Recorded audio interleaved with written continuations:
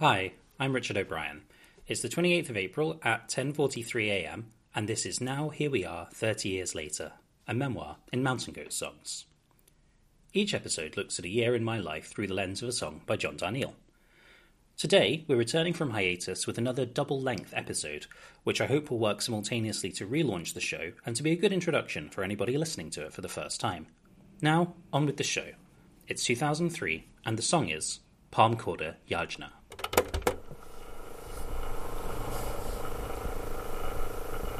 Are you going to Jack in the Box? The Lyft driver asked me as we pulled into the otherwise unremarkable stretch of businesses lining a section of Holt Boulevard in Pomona, California. I didn't know what else to tell him, so I said yes and got out of the car, reflecting as I did that this must have seemed an odd destination for a 15-minute drive. The fast food chain would have had locations closer to where the trip had started, north of here in suburban Claremont, and as a vegetarian, I soon realised once I'd stepped inside, it would have felt even more suspicious not to, there was almost nothing on the menu I could actually eat. As I stood there, in a parking lot at the intersection with Gary Avenue, eating my sad bag of stuffed jalapenos and squinting at the few darkened blocks to the west before Holt met White, I thought about the real reason for my journey, which I'd withheld from the driver, primarily out of fear that he might ask me the same question I now had no choice but to ask myself. What the fuck are you doing here? I'd come to Holt Boulevard, or rather, as the street signs on this strip actually read East Holt Avenue, in 2018, on a day trip from LA, where I'd flown from Birmingham, England to participate in a seminar at an international Shakespeare conference held in a hotel I could not afford. I'd given myself a few days before the main event to explore the area. The city itself, but also a handful of locations further off the beaten track some 30 miles east, which were accessible enough in a single visit to the Inland Empire. These were places whose names I knew from Mountain Goat songs, which by this point I'd been listening to increasingly intently for over a decade of my life.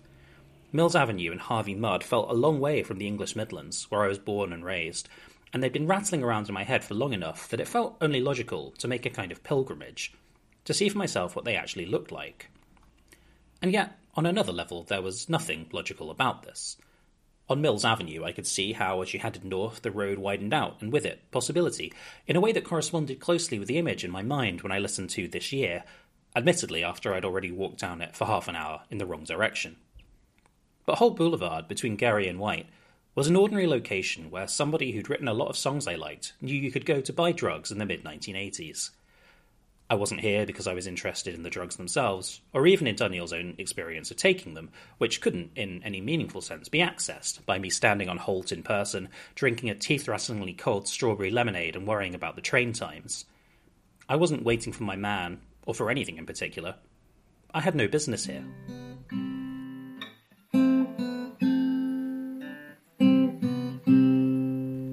What had brought me to this Pomona parking lot was the vague idea that this is where something significant had happened.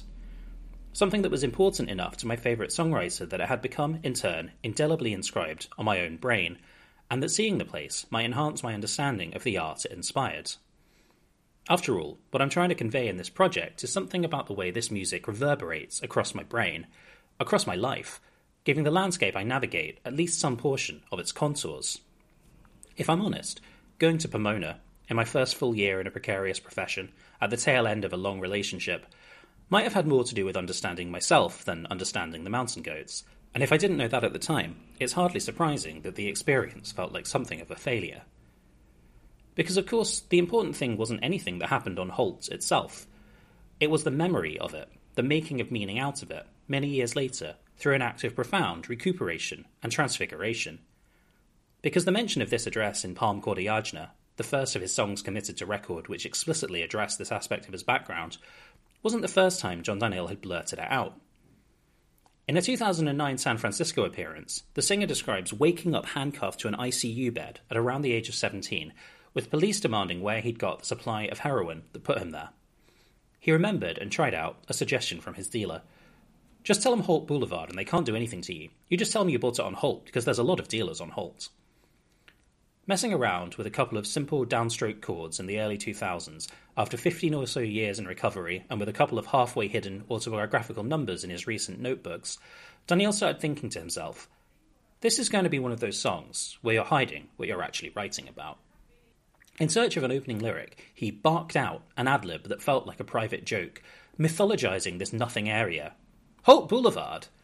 And something in that Pomona Valley Hospital interview from the distant past seemed to make its animating energy felt in the present, taking the form not of reenacted trauma, but of irrepressible creative joy.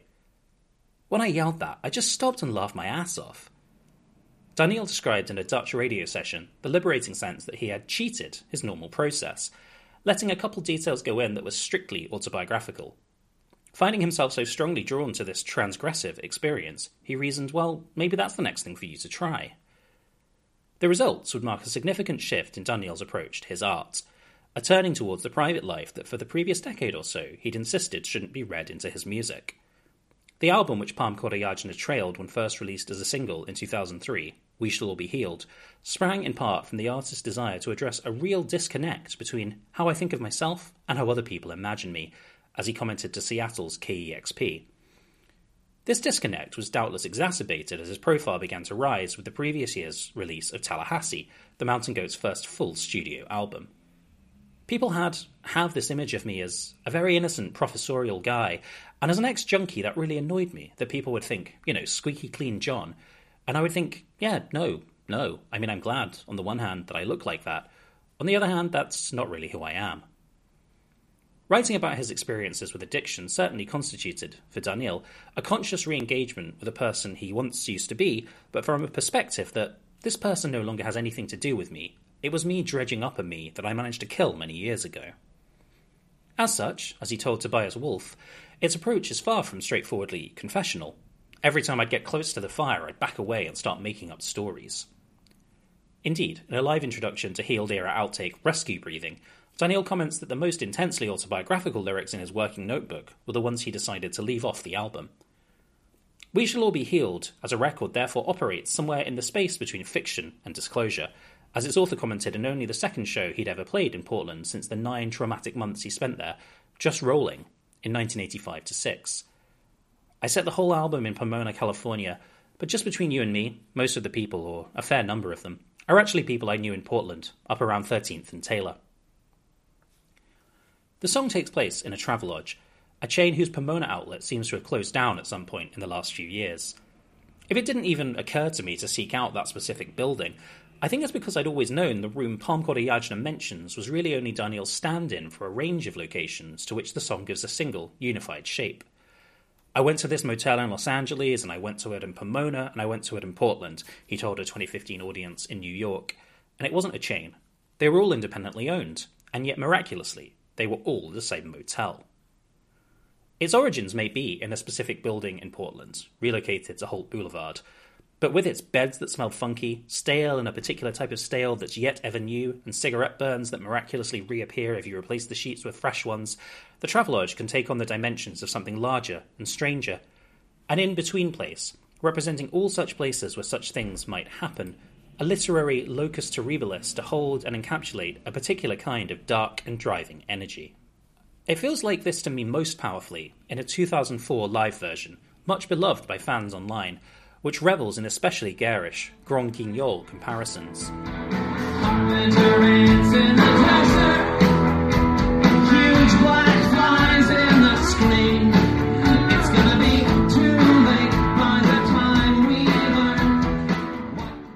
The holes in the characters' shoes are no longer merely big, but gaping. The bridge requests that somebody be sent out for Ativan, a prescription benzodiazepine, rather than simple soda. And the screen in the first verse is now inhabited by huge black flies which buzz with their own unassimilable threats. These moments of live theatre are so electrifying, in part because they demonstrate Daniel's imagination in action, the instinctual rush of reframing reality on the fly as something richer and more mysterious, and affirming in the process, this is my story, and I will decide how it gets told. But the flies can be amplified to such ghoulish scale in the first place because they were never inert transcriptions of remembered scenes, but cryptic symbols, only fully intelligible by the initiated. Signs whose meanings are only readable in retrospect by those lucky enough to have survived the eruption they portended, in the words of Gage Chandler, the narrator of Daniel's latest novel, Devil House. Chandler's story explores the moral shadiness of true crime reporting, a kind of voyeur work which inevitably leaves a mark on the individual who sifts through the traces of someone else's tragedy, who chooses to haunt dreadful places and try to coax ghosts from the walls in order to sell pictures of the ghosts for money. For all the apparent diligence of his research, the most indelible image of Daniel's protagonist sees him crouched like an animal, sniffing at the bare floor of my own house for the ancient scent of some teenager's unwashed clothes. And the most significant lesson he learns is that this intrusive immersion into a crime scene might not even be worth it. As one character puts it, all the stuff you have, the story you're going to get from it, is different from the one I know, from the one you're probably going to tell no matter how hard you try to tell the real one. It's like this stuff can only really be seen by people who've already seen it. Writing in the early 2000s, ostensibly looking back at the actions of a group of teenagers going through a difficult time of transition in 1986 and offering a sympathetic light on their suffering, Chandler might seem to occupy a similar position to Daniel during the composition of We Shall All Be Healed. But his presentation of teenage life in Milpitas can only ever be an outsider's. As Daniel commented in an interview for the Smarty Pants podcast, once you try to impose a story from the outside, you're going to leave stuff out, and some of that stuff, to the person you're talking about, may be the most important part. I was recently awarded funding to do some research for this project in Portland, where I'm reliably informed that the places John and his friends used to frequent are all gone now, though you can maybe make out the shapes they used to occupy if you squint. And I'm not immune to the Gage Chandler of it all. If Daniel's experience of Portland, as introduced in the first chorus of Palmcorder Yajna, sits somewhere between a dream, a haunting, and a memory, mine, by contrast, can only ever be what Milpitas is for Chandler, a combination of secondary sources with my own time there superimposed on top of it, a stereoscopic image that never fully resolves. And although the songwriter has extensively discussed his own youthful experiences in a variety of public fora, down to listing his full 1986 address in the Healed liner notes, this is a place where real bad things happen to somebody with real skin in the game. The bloodhound-like character of the true crime writer therefore offers an important window into what not to do when engaging with such spaces. On one of its many levels, Devil House is a cautionary tale about getting so dazzled by the fireworks of a disaster happening to someone else that we don't see the gigantic expanse over there on the other side of the flames, even though people have to live there. Symbols mean environment.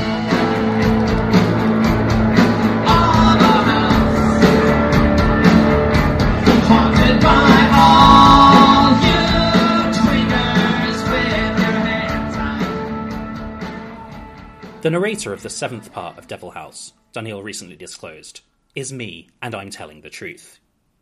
Here's one of the truths he tells. It is disorienting to inhabit, even momentarily, any space that has played host to one or more primitive drafts of the self you've now become. What comes to mind now when I hear about the house the Palmcorder speaker dreams of, and in the process momentarily inhabits, is a fantasy I started to have around the end of primary school, about all the friends I'd ever made living in one big house together. Everyone would get along without incident, and implicitly no one would ever have to grow up or leave that world and its sense of easy community behind. That's probably not the first thing you'd think of if you'd ever spent any time on meth, or if you keep your own mental tally of friends thought to have disappeared into the cavalcade of monsters. But as much as the song and the album are grounded in personal trauma, what's remarkable is how Daniel's autobiographical work has come for so many, over the 2 decades since the first of it was released, to serve as a source of communal nourishment, solace, and healing. To be, in the terms to which its author has repeatedly returned in more recent interviews, useful to the people who might need it, many of whom might look a little like the brave young scavengers in your fabulous black jeans who John knew around 13th and Taylor, who deserved to live long, rich lives, but didn't, and whose memory the songs evoke with such a tender, blazing intensity. In the years since, I've learnt a little more about who these people were and what they meant to Daniel. Tracy and Ivory and Brad and me too. Wesley and Quinn and Devon and you. These are some of the names, given in a song with the title We Shall All Be Healed, but only finished and performed live over a decade after the album's release, of a group of friends John got to know in Portland through dancing to, among other songs, You Spin Me Right Round, at the all-ages City nightclub, a haven for queer youth at the height of the Reagan era. That administration's policies contributed to countless preventable deaths in many of the groups most affected by the AIDS epidemic: gay men, sex workers, and intravenous drug users, including friends of Daniel's. And soon after returning to California, He was working as a nurse in a 6-bed hospice in LA that averaged 2 deaths a week, devoting himself to the care of others undergoing the same ordeal. It's no surprise that so many of his songs addressing the city function as fierce, burning elegies for the lives that didn't need to be lost under these chosen political conditions. Without knowing any of this the first time I heard We Shall All Be Healed, its tone still bore an interesting relation to the material that came before. Some of the doomed romanticism applied to the alpha couple in Tallahassee seemed to be carried over to characters the speaker felt a real tenderness for. Songs like Linda Blair Was Born Innocent and Your Belgian Things spoke lovingly of their desperate subjects, higher than weather balloons, empty hearts on fire, doing their best in spite of everything to walk gingerly across the bruised earth. In spite of its painful circumstances, the album as a whole never felt as if it was purely documenting sordid little scenes in living colour, because of Daniel's ability to locate and honour in these scenes something approaching the holy. As he observed to Tom Bryan about Psalms 42, sometimes your ideas of God will come to rest upon you in your moment of profoundest degradation. What every listener brings to the Mountain Goats is different, though Daniel has noted, I would never want to write about stuff that I don't feel everybody can connect to. If I'm writing about dope, not everybody's into dope, but everybody knows what it's like to feel desperate. Nonetheless, there are times I've worried that I'm the wrong person to write about this work. As well as his time in Portland, it's clear that Daniel considers himself and his art to be profoundly shaped by a childhood of unsettling displacements. Mine, stable enough in the absence of divorce and violence, reads on its surface like the idyll the young Daniel imagines for Gage in the novel's final movement. 18 years in the same house, safe and secure, leaving and returning from the same doorstep. What I do know, though, is that We Shall All Be Healed was the last album I ever listened to in that childhood bedroom, earlier this year as I packed the first 20 or so years of my life into boxes while my parents prepared, for the first time since 1986, to move house. The cabin bed and the Kerrang posters were long gone, but this was still the space I'd inhabited most continuously in my life to date, the place where I became a person, and soon, like everywhere else I'd ever lived, it would be lost to new tenants, new owners.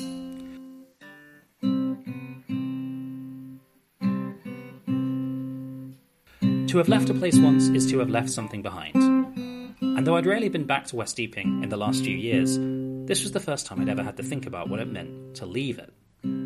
As I crammed folders of schoolwork I'd never need to look at again, but didn't want to throw away yet, into plastic boxes, and tried to sort out which books I was giving away to charity, would I ever want to read Oscar Wilde's letters again? I listened to music from a crate of old CDs that reminded me most vividly of being young here. I played records by The Offspring, An Alkaline Trio, and Los Campesinos, and The Mountain Goats, and this was the album of theirs I chose. Not least, I think, because I'd recently been reminded by Jeff Sanborn's post on the subject how powerfully the album spoke to being young, and not at all sold on the adult world, indifferent to their threats and their plans. I heard all of this in the sound of a glass smashing in the background of opener Slow West Vultures, as if something of the menace that pervaded the lyric, "We are what we are, get in the goddamn car," had spontaneously manifested itself in the room while the song was recorded. In the throttled, clattering, everything in the red attack of Home Again Garden Grove, I can remember when we were in high school, our dreams were like fugitive warlords.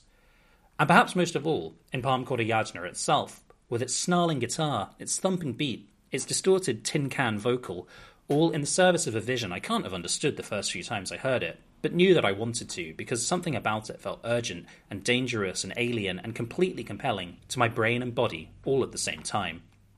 Holt Boulevard, of course, was part of this.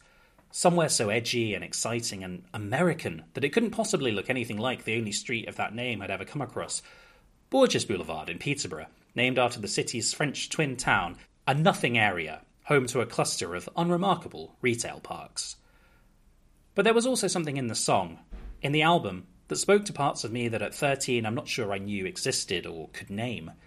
The kinds of interior fault lines and fissures that I'd start to understand a few years later, when I heard Daniel's description of his younger self in another Portland Sat song, 2011's Birth of Serpents. See that young man who dwells inside his body like an uninvited guest, and thought, yeah, I see him, in photographs and in the mirror. But I didn't know that you could see him too.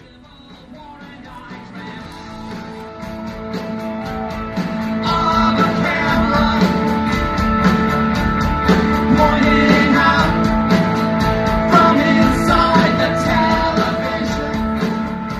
What's a mountain goat song without a camera, right? Daniel asks in a video filmed for social media of him playing a 2021 cast-off with a playfully grandiose title, shot repeatedly at close range, in the chest, by your love. He's responding on the hoof to a lyrical pattern, Ghost Town Strip Mall, no cameras in sight, that feels familiar, in a song fragment that repeatedly refers to evading detection. Try as the narrator might to stay out of sight by crossing the street each chance I get, to the point of donning a fake beard, he will eventually be perceived and captured. A dedicated bounty hunter always gets his man. Daniel had taken stock of the clusters of images that recur to him previously in that 2004 Dutch radio interview. Water and hair, and what else? Trees, fruits, all kinds of fruits, but especially citrus fruits. Peter Hughes in the background helpfully volunteers. Eyelids. He doesn't, at this point, identify cameras among the number of things that call to him as a writer, though they'd certainly appeared in his work already. The unstoppable camera of My Mind's Eye and Raj Evocative, the Polaroids of the two of us scattered in the passenger seats in Jeff Davis County Blues, which, like the laughing photographs that have to be dug up in The House That Dripped Blood, seem to visually indicate the distance a couple has travelled from its happier days. But it's in songs from the mid-2000s onwards that Daniel really seems to home in on this subject, embodying his own dictum that a writer should take the images that speak to them, use them over and over, and keep seeing what's in them, because every time you go back to look at it, you're not the same person anymore, so neither is it. You keep looking at the same image, it's going to keep giving up new colours and new shades. References to photography and video appear across We Shall All Be Healed, and many of the Portland songs that followed in its wake, as well as the songs about celebrities, about the ambivalences of lives lived in public, that become another key thematic as Daniel's own public profile, his visibility, begins to rise. They're there on the album cover, a scattered strip of blurry negatives, and in an unsettling story on the now-defunct microsite Daniel created for the album, illustrated with Polaroids of uncertain provenance, half of which no longer load. You click on a camera labelled Lion's Mouth to read about a meeting with some guy in a bathhouse, which ends in a small, empty room, hot as blazes, with a strictly decorative deadbolt on the door, where John and his friends find themselves careening on something very nice and potentially lethal. And cameras are all over the songs themselves, distinctly more modern than their author's other motifs, and more troubling for that, in the power they possess to simultaneously preserve and estrange. To state the obvious, a camera shouldn't point out from inside the television, its aperture yawning and blinking like a monstrous devouring mouth. Something fucked is happening in the visual field, and you don't want to see the results. Daniel glosses the yajna of the title as a ritual sacrifice in Hindi thought, and one implication might be that anything a Palmcorder recorded here would justly be consigned to the flames. The closet full of almost pristine videotape in the young thousands sounds like it hasn't been opened in a while for a reason. A reason like the weight the narrator's camera bears when he uses it in Your Belgian Things to shoot a roll of 32 exposures as some faceless guys in biohazard suits arrive to cart away the drug paraphernalia of a friend he can no longer get hold of and presumably will never see again. Cameras allow us to capture ephemeral moments in our lives, but the records they leave can be a source of pain and ambiguity. How much of the transition described in B-side Attention All Pickpockets between the person I knew and you, still looking roughly the same, but something hungry getting restless in your brain, can be detected in the image produced by the song's narrator, peeking through the fisheye lens at you. On Outtake Beat the Devil, we're exhorted by a kind of directorial imperative that seems to have started taking hold in Daniel's lyrical style around this time to take a picture, do it fast, for the good times that won't last. Will that picture help us remember the good times too, or only what came after? Daniel is on record, on his podcast with Joseph Fink, that very few photographs of himself between 1985 and 1987 exist, due to his own relentless radar for dodging the camera whenever it came out. Coming across a giant cache of Facebook uploads from the City nightclub, the older Daniel felt conflicted about his absence from the images. There are all my old friends, all gone, or mostly gone, in this place that was a moment in time that can't even be explained to people who weren't there. On the one hand, he resented his decision. Now you don't get to see. On the other, now I don't have to see. Though my worst chandlerizing instincts lead me, as a researcher, to collect any and all details that haven't vanished into the tides of time, An ethical approach to the Portland songs will necessarily have to steer between what Darnielle in the Devil House Acknowledgements calls his own love of lost and losable things, and his complex feelings about the shift away from an earlier world where the choice to be recorded or preserved was a more conscious choice. These days, as he told Andrew Gill for Sound Opinions, we operate under the assumption that everything we type everywhere is being preserved, which risks losing the possibility of intentional speech. My position as a listener, 24 years younger than the artist, is firmly on the far side of this shift, with all its implications about what is and isn't recorded, what can and can't be saved. As Tom Moiser writes in his review of Transcendental Youth, Darnielle's generation is the last for whom youth, even in the abstract, could be a great amoral time, for whom leaving a mark is a pulsing, desperate aim instead of a furtive, guilty fear. Certainly more of my life is preserved and accessible in digital form than could have been the case in any previous age. I'm as used to it as it's possible to get, but that paradigm isn't without its consequences. If I look hard enough, I can still find almost everything I've ever written, and most of it I wish I hadn't.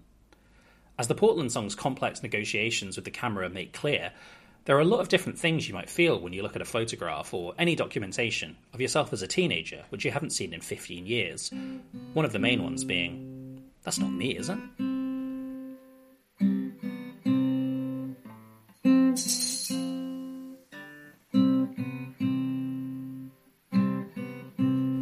Among the crates and clutter I brought back from my childhood home is a CD-ROM in a slimline case, labelled in sloppy red marker, Pictures and Files up to 2004.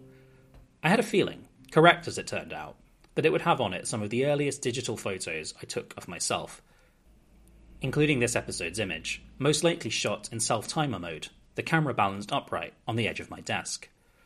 It's one of a series of pictures taken on Christmas Day 2003 of my family, my dog, and for some reason, the blue duvet cover decorated with the OM symbol, which I'd bought earlier the same year at Camden Market. I remember at the time my parents being perplexed about why I was documenting the event, and I suppose the answer is that this was probably the first time it occurred to me that I could.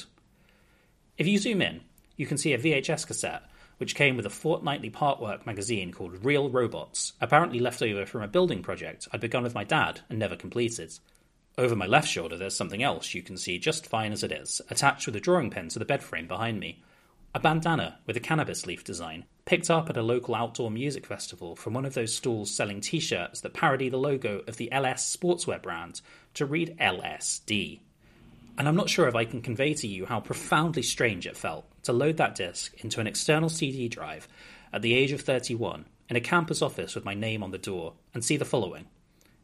Crude MS Paint illustrations of a friend I've lost touch with, referencing a now incomprehensible private joke about snails. Essays about the character of Alfieri in A View from the Bridge and the effect of the three witches in Act 1, Scene 3 of Macbeth. Fat-phobic memes about eating at McDonald's. Pictures of my friends and parents run through an inventive range of evil, swirled or otherwise saturated Photoshop filters. A presentation on German military technology in World War II full of laboured puns that were a lot less funny than I thought they were. An excruciating love poem addressed to a classmate bearing the title My English Rose in a sinuous red word art font, and another Word document I didn't create, totally blank, titled Poem About the Grey World. A design brief I produced for a design technology assignment, making glib and ignorant references to the Rastafarian religion, in which I outlined my plans for a fictional clothing company called Devil's Weed, whose logo was a buck-toothed green fish smoking a joint, and whose slogan was, Satan says, get high. A small image of a goat, and a series of individually downloaded JPEGs of softcore stars and catalogue models, tamed by today's standards, which would probably now be categorised as vintage pornography. What, if any, is the weight of these exposures? Who or what bears them? If anything, the textual artefacts are more discomforting than the visual. Witness the full novel, completed in 2004, centred on a self-insert protagonist called Kieran Raven, that I doubt I'll ever have the guts to open. From the range of unsingable lyrics going deep on topics I knew nothing about, scars, bullets, prisons, crucifixes, drinking bleach, and a screed about businessmen hanging from ceiling fans, it's clear that, like most 13-year-old boys, I was on the path to becoming an insufferable edgelord. Mad at women, mad at God, mad at the adult world and everything I thought I knew about it. And yet, this was somehow also the last year I was dancing in the Deeping Gang show with my fellow Boy Scouts to the likes of La Bamba and Luck Be a Lady Tonight. Towards the end of Devil House, the Danielian narrator talks to Gage Chandler about his concept of the Lost Age, a time full of things he knows are real but feel like they come from a different world, one which he can nonetheless vouch for because I lived there too. Chandler responds that as he gets older, almost everything takes place in the Lost Age. The window just shifts. It's sort of disturbing at first, but then it's kind of liberating. But a whole lot less is lost these days. Witness, for instance, the first thing I opened on the disk. A folder full of autosaved .txt files of chat logs from MSN Messenger. I've taught students younger than these documents. I can't tell from the email addresses who half the people were that I was talking to, but if it wasn't for the powerful physical aversion which courses through me if I so much as glance over 5 lines in a row, I could read back through them, piecing the narrative together. I don't want to, and it's hard to imagine who would, but I can. On that basis alone, it's a good thing Marcel Proust didn't have an internet connection in 2003.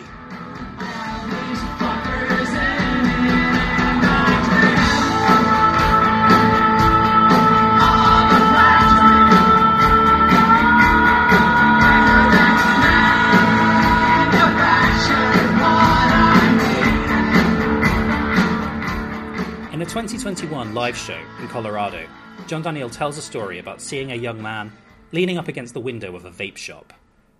The vape shop is not open yet because it's 8 in the morning. You don't need to vape that early. Maybe he was waiting for somebody, but he was, may this be a witness for somebody, he was leaning up against the window, leaning over and rocking. I mean, his fists were clenched. He was leaning and rocking, shaking his head.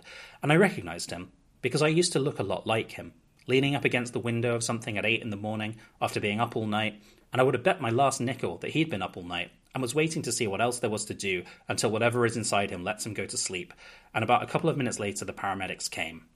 I thought of this song. It's a true story. It's called Rescue Breathing. The narrator of Palmcorder, in his dream of the factory, is primarily wishing it was easier to get what he needed. For it to be manufactured in a sterile environment, modern and shiny, where demand never outstrips supply, and presumably without the weight of the carceral system hanging over his head. I don't know this kind of need. I don't plan to know it either. There would be little of value to the stakeholders of an AHRC-funded research project in me staying up for 3 days smoking rock cocaine. But I feel as if I've heard it a lot more recently, since moving to a British coastal town with depleted local industries, the kind of place where hard drugs can often be particularly pervasive. A few months ago, somebody mistook our house for a nearby dealer's. After a stretch of fervent knocking, the handle started rattling, and then a boot started kicking against the door. Growing up in white settlement Fort Worth made my wife a lot better equipped to respond to these things than I was, and some forthright Texan words through the letterbox managed to just about clarify the situation. Nonetheless, the experience brought the kind of need John Daniel is describing a lot closer to home than I previously experienced. The kind embodied in All Devils Here Now, another previously unreleased track posted to Twitter when John reached 40,000 followers in 2012, which shares psychic and geographic space with the We Shall All Be Here material. On humid evenings, you have heard your neighbours making noises that you wonder for a while about and then put off investigating. Shrieks and squeals and high-pitched whines, and we are your neighbours. It's clear enough that having been one of these neighbours in the past might change the way you navigate your life in the present, not least in terms of how you consider neighbourliness, care, and community more generally. Here are a couple of ways it might inform your perspective, as expressed in a recent New Yorker interview with Helen Rosner. In my druggy years, I got into a couple situations where I should have died. I really, really should have died, and I didn't. I didn't have a come-to-Jesus moment about it back then either, but I made it out of there, so I consider every extra day that I get just a gigantic blessing. Mercy is the greatest thing that humans are capable of, and that means understanding people who are ignoble, damaged, broken. Damaged people do damaging things. They hurt people. To be able to see those people as whole, as people who didn't just wake up one morning and decide to be all damaged, that's what makes, well, I didn't expect to be going here, but that brings you closer to God. When it comes to identifying what makes people care about the Mountain Goats enough to get Daniel's lyrics tattooed on their bodies, those twin focuses on mercy and survival seem like a pretty good place to start. Both seem central to the way the author makes sense of the 9 months he spent in Portland. what led him there, and what happened after. This sense-making is necessary because, if Palmcorder's travellogue is in between places, Daniel's account of his sojourn in Portland in general had always framed it as a fractured time, remembered only in flashes and glimmers. The autobiographical narrator of Dwayne Allman slept here, high on crack and looking for a doorway to rest in, is estranged from his previous self. The person you thought you knew is gone, with a corresponding inability to place himself in a linear sequence of events. I get the dates and times wrong all the time. I'm too young to get the dates and times wrong. There's a quality of Beckettian stasis, or disturbing looping, in the second verse of Palmcorder. Every couple minutes, someone says they can't stand it anymore. Text on the album's microsite, meanwhile, emphasises the perceptual effects of giving over your body to the ministrations of some anonymous chemist up on the far northeast side.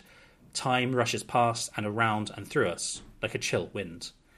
And in a true story, in another of its sections, about revisiting the scene of his great unbecoming collapse, an overdose in February or March 1986 which could have killed him, in the wake of which he experienced a blackout of uncertain duration, Daniel stands before his old apartment door, waiting, without resolution, for the moment when the building and the street and the town would let go of me at last. These kinds of moments and their refractions are what I hear in a simple phrase which Daniel applies to himself, in pure sound, a compilation contribution evoking Portland with a directness which was rare for 1995. Heading north on Taylor Street, in a city which, as in Running Away with What Freud said after the blackout, seems to be waking up with its new, clean air, the narrator finds himself in an ambiguous interaction in which he hopes for some kind of personal shift, symbolically expressed. I was hoping against hope that the wheel would stop. That absence of hope plausibly relates to the different subject positions of the two people speaking. You were 19. I was in between times. The singer's interlocutor could be any one of the city's young thousands, pouring in like the war-haunted crowds that flow over London Bridge in Eliot's The Wasteland. So many. I had not thought death had undone so many. As Daniel writes in Devil House, it hurts your head to imagine just how many lost young people like this there are in cities everywhere, each of them carrying his own story you know nothing about. It's the same sense of unfathomable scale and escalation which we hear about in the chorus of Palmcorder, and the headstones climbed up the hills. But the you could equally be a version of Daniel himself, addressed in the second person, a technique he adopted to tell the personal story of his Pomona overdose on Mole. Or Lalitri, his now wife, 19 at the time they started dating in the same year of Pure Sound's release. Both were approaching the end of their undergraduate degrees, but John's time in Portland had displaced him from the expected academic track. He was enrolled in community college in the city, but perhaps understandably distracted from his studies and racking up incompletes in every class other than poetry. Working at Metropolitan State Hospital in Norwalk and studying at Pitzer some 9 years later, Daniel was righting the ship, but, as he observed, it took me a long time to really know the basics of how to live a life. That period was a time of incubation in which Daniel started to find his way towards a different future, beginning the process of where I am now, with the songs he wrote in this context, framed in Done Bleeding as the songs that kept me whole, forming an integral part of that process. As he told Joseph Fink, when you decide to make stuff, you become complicit in the remaking of yourself in a way you may or may not have thought through. But you will make a new you through the stuff you make. You learn more about the you that was already there, and then you will be reshaped by the stuff that you make in both good-feeling and bad-feeling ways. Portland, clearly, in some way, needed to be addressed as part of this. For better or worse, as Daniel summarised at KEXP, I brought a lot back from there.